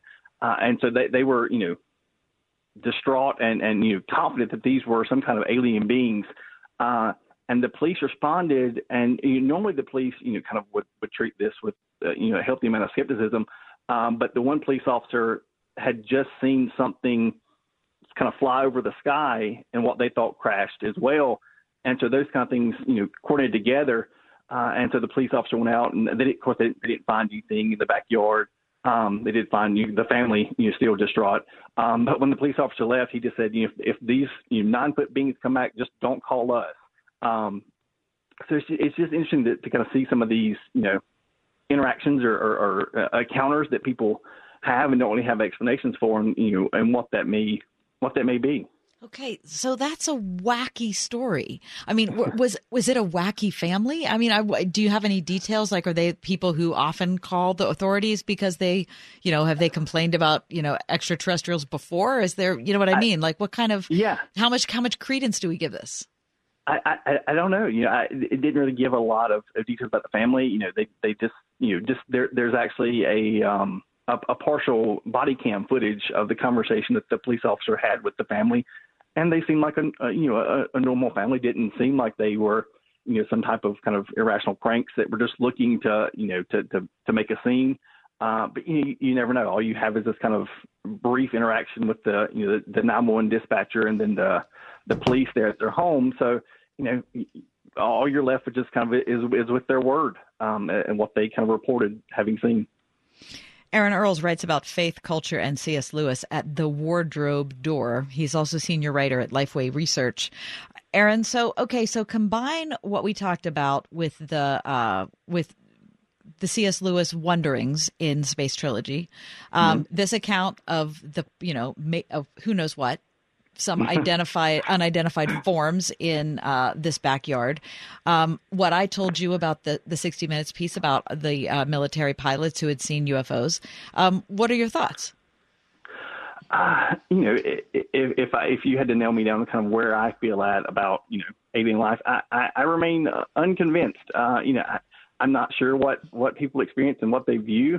But I don't know. I haven't seen anything personally for me that would say this is what it looks like. I kind of fall in Lewis's camp. Again, I don't think he really ever fell on one side or the other. He just wanted to kind of think through, like, what would this mean? What could this mean for humanity? And really his argument is along the lines of, if we discover these things, even if we find these things, it's still not going to undermine the central truth of our faith. And for him, that was really an important thing. He kind of spoke about how in his entire kind of Christian life, he would kind of come up to people and they would always think they had, if this scientific thing comes to pass, this is going to disprove Christianity completely, or it's going to prove Christianity completely. And he kind of pushed back against both those things, even in his essay that he wrote about, the possibility of alien life. He said, what we believe always remains intellectually possible. Mm-hmm. It never becomes intellectually compulsive. And so I think that's kind of where we're left with, until we have some kind of definitive proof of alien life. I think we're kind of left with it could be true. If it is, I think there are explanations within our faith that can help us navigate those things, or it could not be true. I think either one of the things really should impact the way we think about our faith too greatly.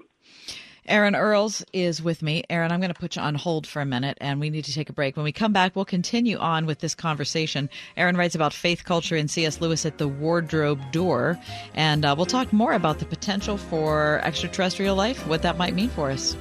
It's The Ride Home. The world is ever-changing. Fashion, automobiles, news, turn around, and the world is always different. Everything's changed. However, God never changes. God is eternal. Transient, yes, life is. But if you're thinking about embedding yourself in the eternal truth of God and you're a young, soon-to-be college student, I would say, look at Grove City College.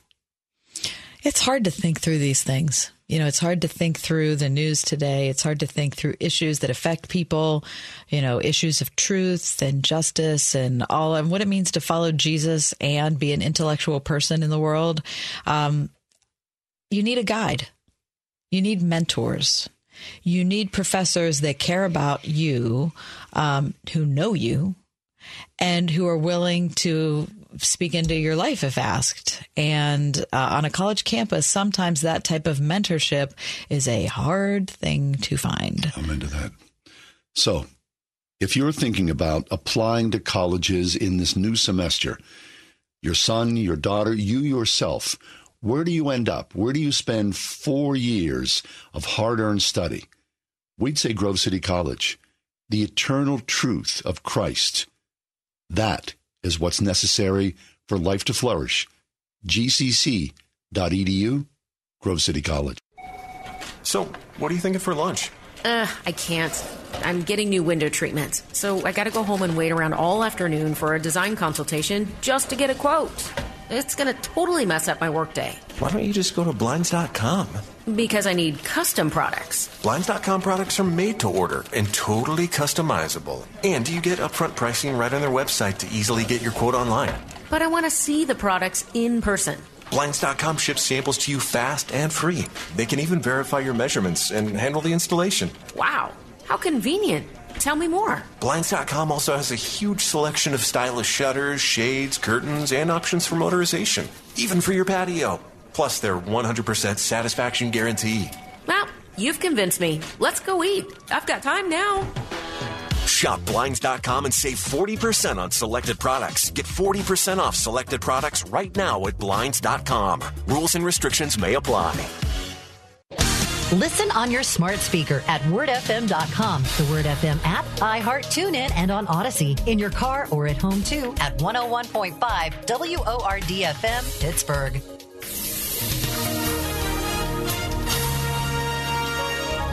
We'll see considerable cloudiness for tonight with a couple of showers and a thunderstorm. Tonight's low 61. Mostly cloudy and humid tomorrow. Couple of showers and a thunderstorm. Tomorrow's high 76. Mostly cloudy skies expected tomorrow night with a low of 62. Sunday, we'll wrap up the weekend with mostly cloudy skies. Couple of showers. It will remain humid with a high of 83. With your AccuWeather forecast, I'm Drew Shannon.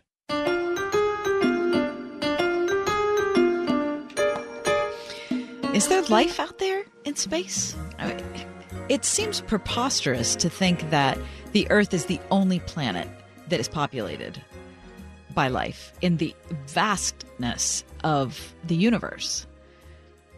On the other hand, Dr. Hugh Ross has been with us a bunch of times, and his book called Improbable Planet is just a fabulous dive into how unique our planet really is, and how unique it is compared to anything else that we know or understand or have discovered. So I guess it could be that, but there's always something in the back, I think, of every person in modernity thinking about something other than Earth. I'm happy to have Aaron Earls back on the program. He's a writer for Lifeway Christian Resources, and he also has done a lot of thinking and writing about C.S. Lewis. And I brought up the fact that I had just read the Space Trilogy by Lewis just within the last year. And so one of the things I loved the most, and I said this at the beginning of our conversation, Aaron, is that Lewis kind of takes a what-if perspective. What if life was discovered on other planets? What would that mean? So it's kind of like a thought exercise into what are the implications of the faith we believe in, and would it be compatible with finding life somewhere else? And of course, he says yes, it would be compatible. But I want you to talk just for a little bit about what some of the implications would be if we were to do that. Some of the things that Lewis is writing, and maybe some of the other writing that you've read, has made you think.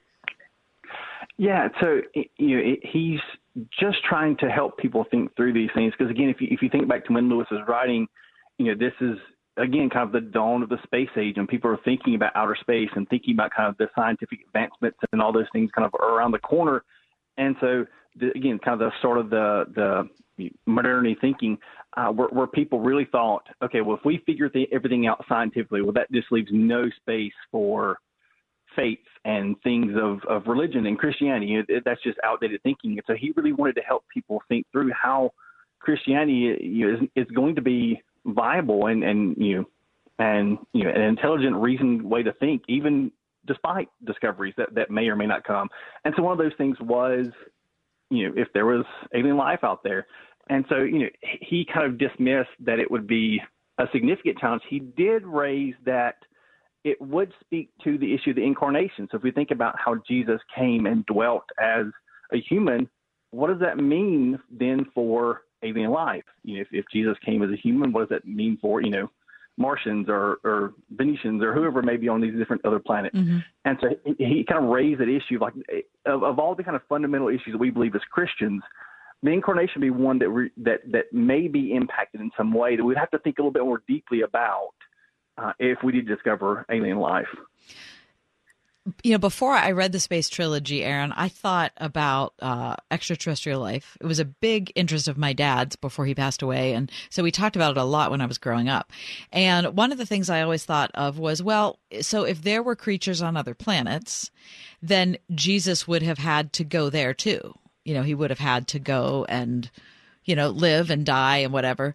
But it wasn't until I read Lewis's books that I thought, oh, wait, only if they had sinned. Right. Yeah. So after, of course, reading the first book, I thought I had never considered the fact that maybe Earth is not the only populated planet, but maybe it's the only populated planet that has sin in it. Mm-hmm. Yeah, so you speak of the first book. The first book of that is called Out of the Silent Planet. And the reason why Lewis kind of terms it the silent planet within the book is it's silent because it's the only one of our solar system that's fallen. We're not in communication with the rest of the heavenly beings that are out there. They're all still in perfect communion and harmony with, their creator. And so, he really kind of, wanted to hone in on the fact of, if we're thinking about kind of what makes humanity unique, we're creating God's image, and that's, the positive side of that. But the negative side is that we've fallen and that sin has entered our world. And so, when we're thinking about, the potential of alien life or life on other planets, we have to consider that, obviously, if they're creating God's image, that'd be one thing, but have they fallen? Have they given themselves over, to sin, as Adam and Eve did? And so, Lewis is wrestling with those questions, and in his Space Trilogy, he has those other planets where they're unfallen. They haven't fallen, so they don't need the same kind of redemption and restoration that we do because of our fallen nature. I don't know. I'm sure there are people who think, well, this is a ridiculous conversation, but I think this is how we exercise our brains to think of what the implications of faith are, and what our theological presuppositions are, and kind of opening our mind to a new scenario for them. I don't know. I think it's really healthy. I love the fact that you wrote this article for CT. And Aaron, I want to thank you for being on the show today. Thanks so much, Kathy. Yeah. Aaron Earls writes about faith, culture, and C.S. Lewis at The Wardrobe Door. Also, senior writer at Lifeway Research. Boy, I think that's fascinating. All right.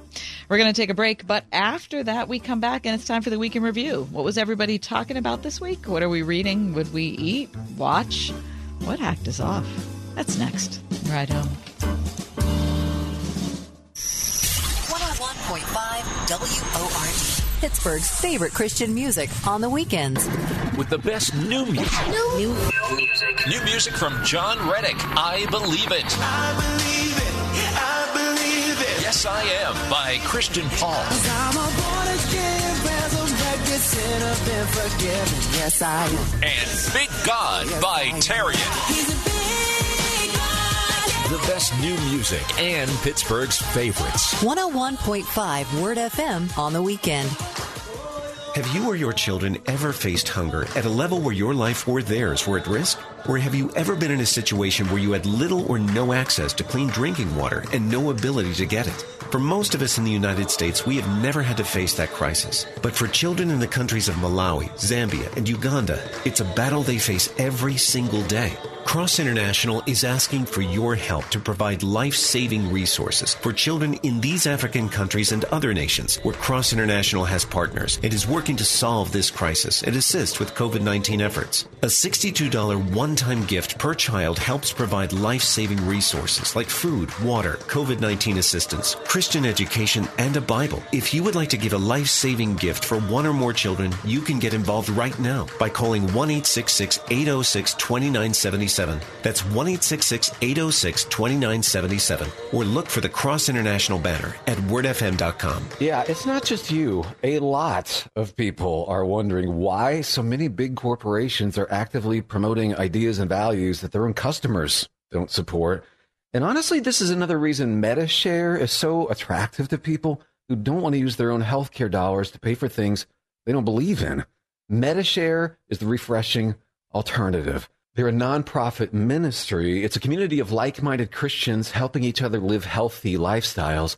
There are more than 400,000 members now, and they save a lot, too. Most families save around $500 a month. And member satisfaction surveys consistently show they like it much more than health insurance. So for you, maybe it's time. Find out how you can not only save, but freely choose to be part of something you believe in. Here's the number you can call now. 844-45-BIBLE. That's 844-45-BIBLE. 844-45-BIBLE.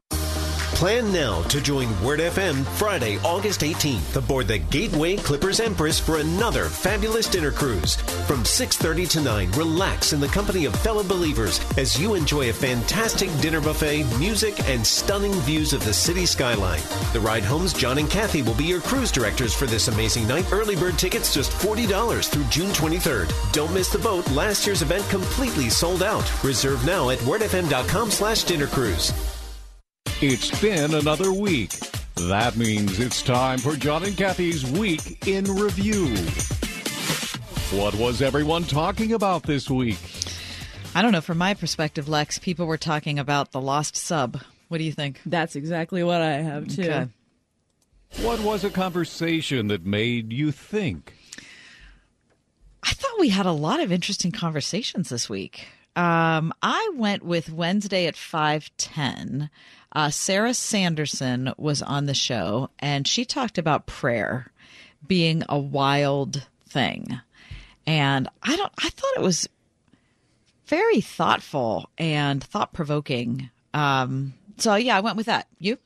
I went with the 21st, which was that Wednesday? Mm-hmm. So I also was at Wednesday at 4:35 with Alex Harris, who was he was someone who was on Shiny Happy People, which is a Amazon docuseries. And man, I mean, coming out of your comfort zone to talk about a system that you grew up to be a part of, maybe found your identity in, and then realized that it's been actively harmful to people is super scary.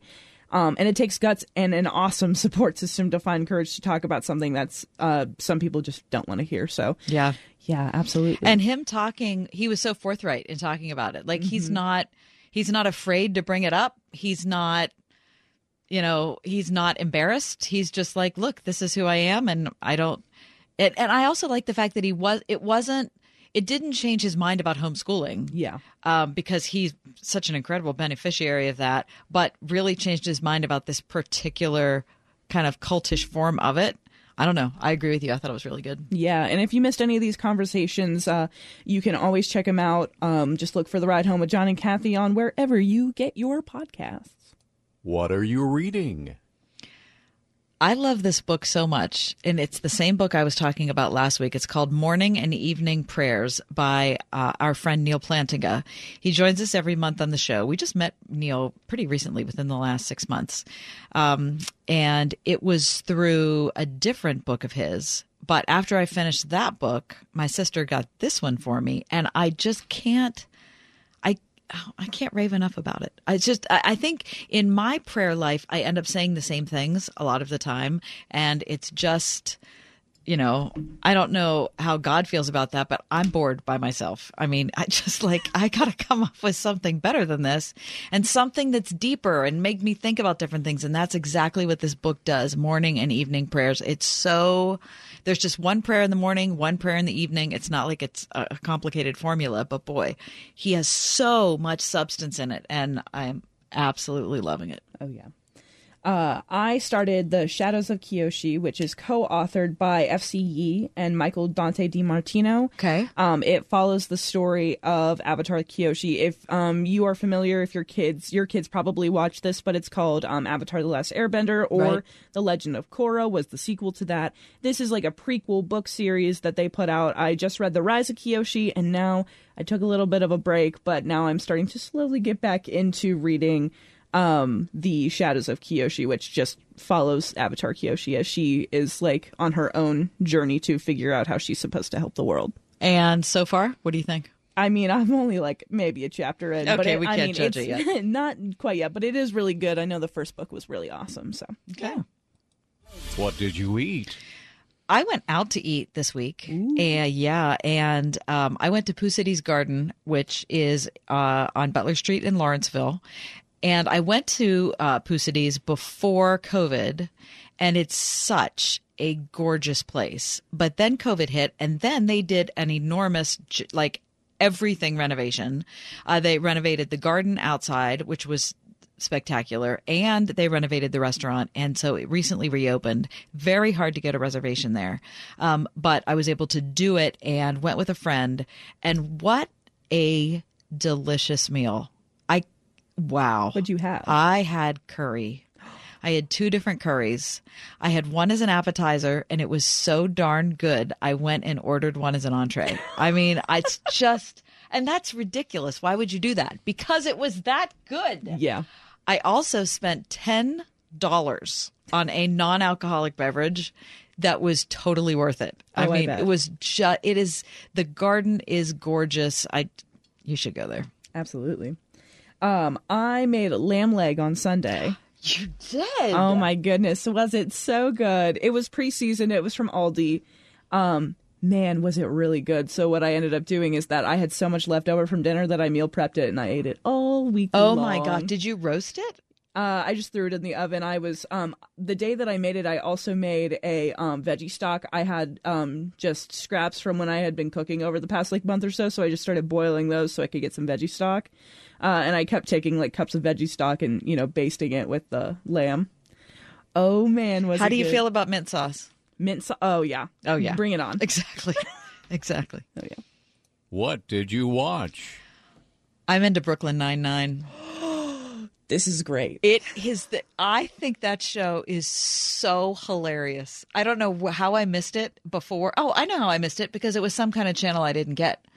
Anyway, it's available on Peacock, and I got Peacock just so I could watch this show because it used to be on Hulu. Anyway, It is. Do you watch it? Oh my gosh, it's my favorite. I love Brooklyn Nine-Nine. I didn't know. Jake Peralta. He's my favorite. But Gina is just epic. Gina. I mean, I totally love it.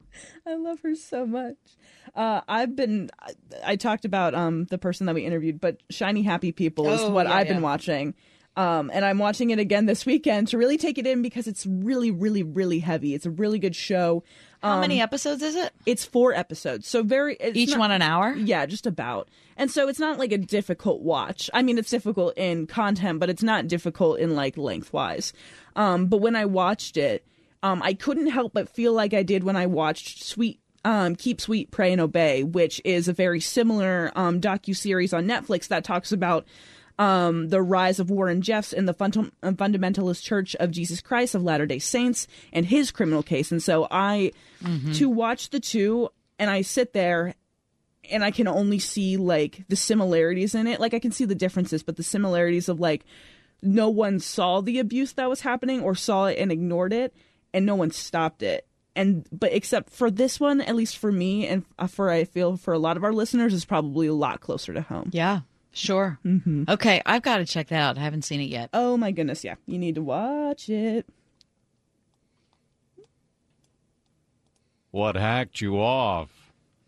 Went to a live concert last night with my hub, and the concert was terrific. And after it was over, of course, the thing we always do is you have to go out somewhere so that you can eat food and talk about the concert. You have to be able to break it down. Like high points, low points, what was happening there, what did you think of that, whatever. There's nothing open anymore at night. Yeah, no. What is the deal? We're at the Homestead Public Library, right? Watched Pat Metheny, completely wowed by it. My husband and I and a friend were all excited to go chat about it, and we could not. It was 10:05 when the concert ended. Nothing. Mm-hmm. The Nothing. only thing open is like fast food. And who wants that? Right. We're going to sit at Wendy's and what? Like, hack me off. Oh, yeah. I went to Aldi yesterday, and if you don't know Aldi, you have to put a quarter into the cart to get the cart. And then you get your quarter back when you put the cart back. When you put the cart back. Well, what a lot of people do is that they'll see someone who is just about to walk into the store and hand them their cart. And usually that person will hand them a quarter. So that way it's an even exchange. Well, I did that. And I handed this guy my cart, and then he handed me a quarter, and then all I hear is this lady go, "I wouldn't have taken his quarter. I don't even know this lady." And she's like shaming me for taking a man's quarter. She's like, "You got to pay it forward." And I'm like, "I don't." Go pay it forward somewhere else. Put your cart back and don't put it back in, so don't get your quarter. Why are you shaming me? Oh man, that hacked me off. Go bother someone else. What have you been listening to? Oh, my gosh. That is awesome. Should I go first, or are you going first? Oh, you should go first. Okay. All right. So what I was listening to is this.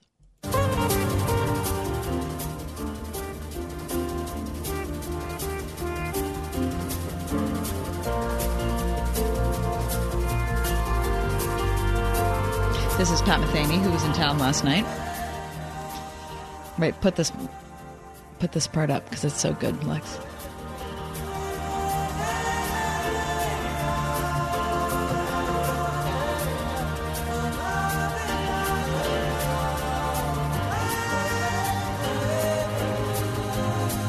Seeing Pat Metheny is just seeing a master at work. It was absolutely terrific. And you were listening to, Lex?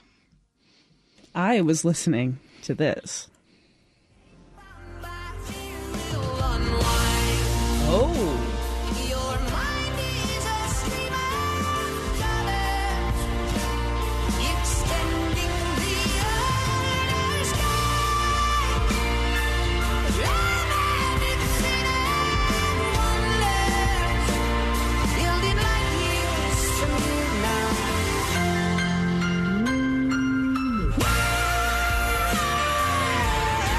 And who's that, Lex?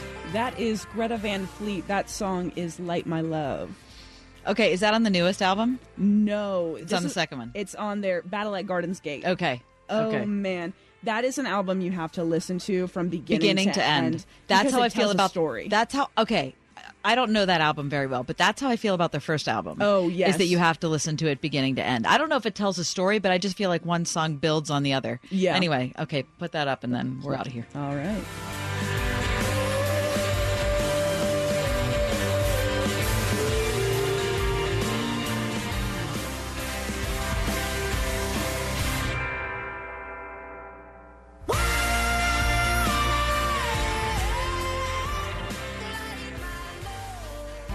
turkey and stuffing, real mashed potatoes, sliced top round, Aunt Emma's broccoli casserole, chicken and gravy over buttermilk biscuits. Am I making you hungry yet?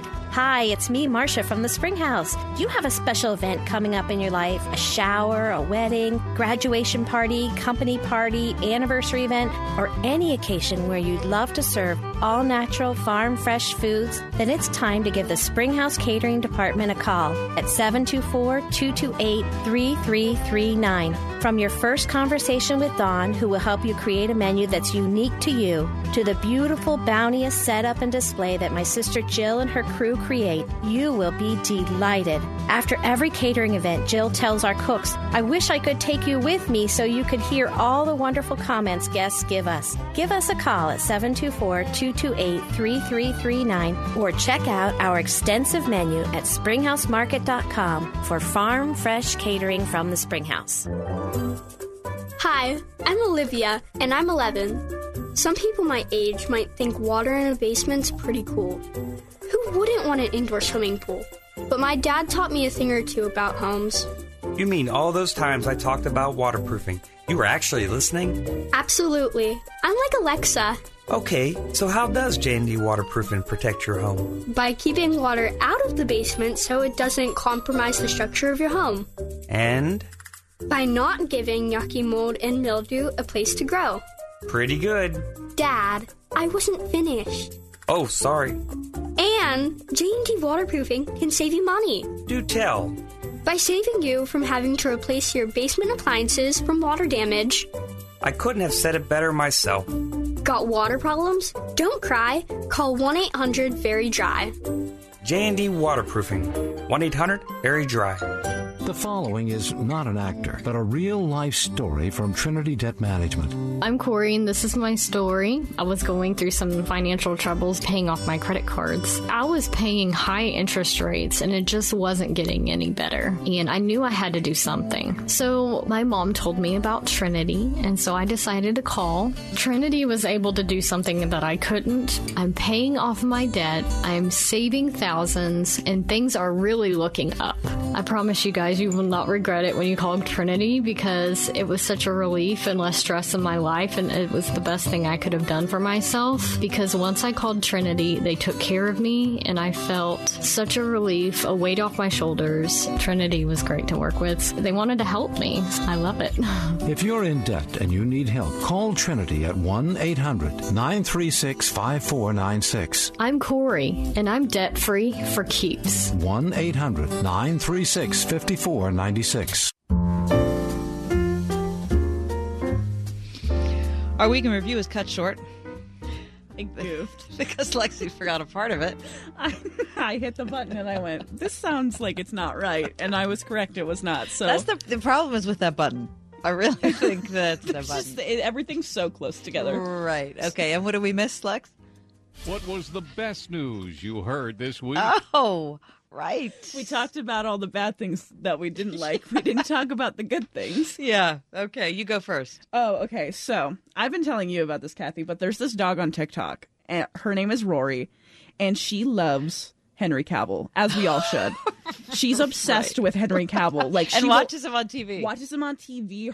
Her owner has set up like a little shrine of Henry Cavill for her dog to look at, and the dog will stare at Henry Cavill for hours. It's insane.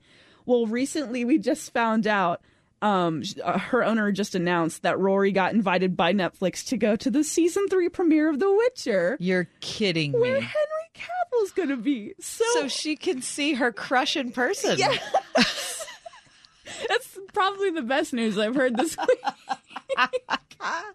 What about you? Well, the best news I heard this week is closer to home. But you're going to resonate with this, because I went out this morning and my herb garden is on fire. Yes. It is awesome. I mean, everything is so big and gorgeous. I can't believe it. And I'm just completely geeked about it. Oh my gosh. Yeah. Especially because we had that like dry period of like 2 or 3 weeks where it didn't rain at all. I felt the same way. I was so nervous about my garden. And yours is looking good too. Yeah, my tomato plants are growing like little weeds. Oh, what'd you do with your tomato plants? Oh, yeah. So I made like a little fertilizer where I took banana peels that I just store in the freezer for when I want to make this like fertilizer. I boiled them. Do you do this often? Not often, no, but I do have banana peels in my freezer that I need to boil. Okay. And I boil lemon thyme with it because that has citronella, and that is like a natural repellent for bugs. So I boil that together for like an hour on the stove, and then I put it in my watering can, fill it up with some water, and then water my plants. And it's like a little fertilizer. Look at me go. Man, that's impressive. Doug Oster, you should definitely let me know. Exactly. I'm going to ask him about that. Let me know if I'm killing my plants. Gardeningwithdoug.com. This weekend in Pittsburgh, it's a big music weekend. I said last night I was at the Pat Metheny concert at the Carnegie Homestead, and what a magnificent 2 hours of music. I mean, is just seeing him on stage is one of those people that you look down at and you think, because I'm looking down because I'm on the balcony, and you think, I can't believe that's him. I cannot believe that's him. But one note out of his first guitar, and it can't be anybody else but him. Anyway, it was fabulous. Tonight, Dave Matthews is out at Star Lake. Also tonight, Ben Folds, the pianist, is out at the Palace Theater in Greensburg. So I bet either one of those would be great concerts. Tomorrow night, Dierks Bentley is at Star Lake at 7 o'clock. Saturday is YEP's annual Summer Music Festival. And if you like oldies, Herman's Hermits and Peter Noon are going to be at the Palace Theater. I mean, if that's your thing, go for it. Anyway, whatever your thing is, have a great weekend, Pittsburgh. See you. The Ride Home with John and Kathy, a production of Salem Media Group. 3-star General Michael J. Flynn, head of the Pentagon Intelligence Agency, knew all the government's dirty secrets. He was one of the most respected generals in the military. Flynn knew what the intel world had been up to. He understood its funding. He ordered the first audit of the use of contractors. This set off alarm bells. The explosive new documentary, Flynn, Deliver the Truth, Whatever the Cost, uncovers the facts behind this scandal. Flynn told the truth. He was the most dangerous person for Donald Trump to hire. I find out the worst enemy that I'm going to face in my life is right here in America. They took my assessment and they wanted me to change it. And I was like, I'm not changing it. They had to get rid of Flynn. With in-depth interviews, archival footage, and never-before-seen personal records of the man behind the headlines. I just felt like I was drowning. Flynn, Deliver the Truth, Whatever the Cost. Available now. Watch it today. Go to salemnow.com. salemnow.com.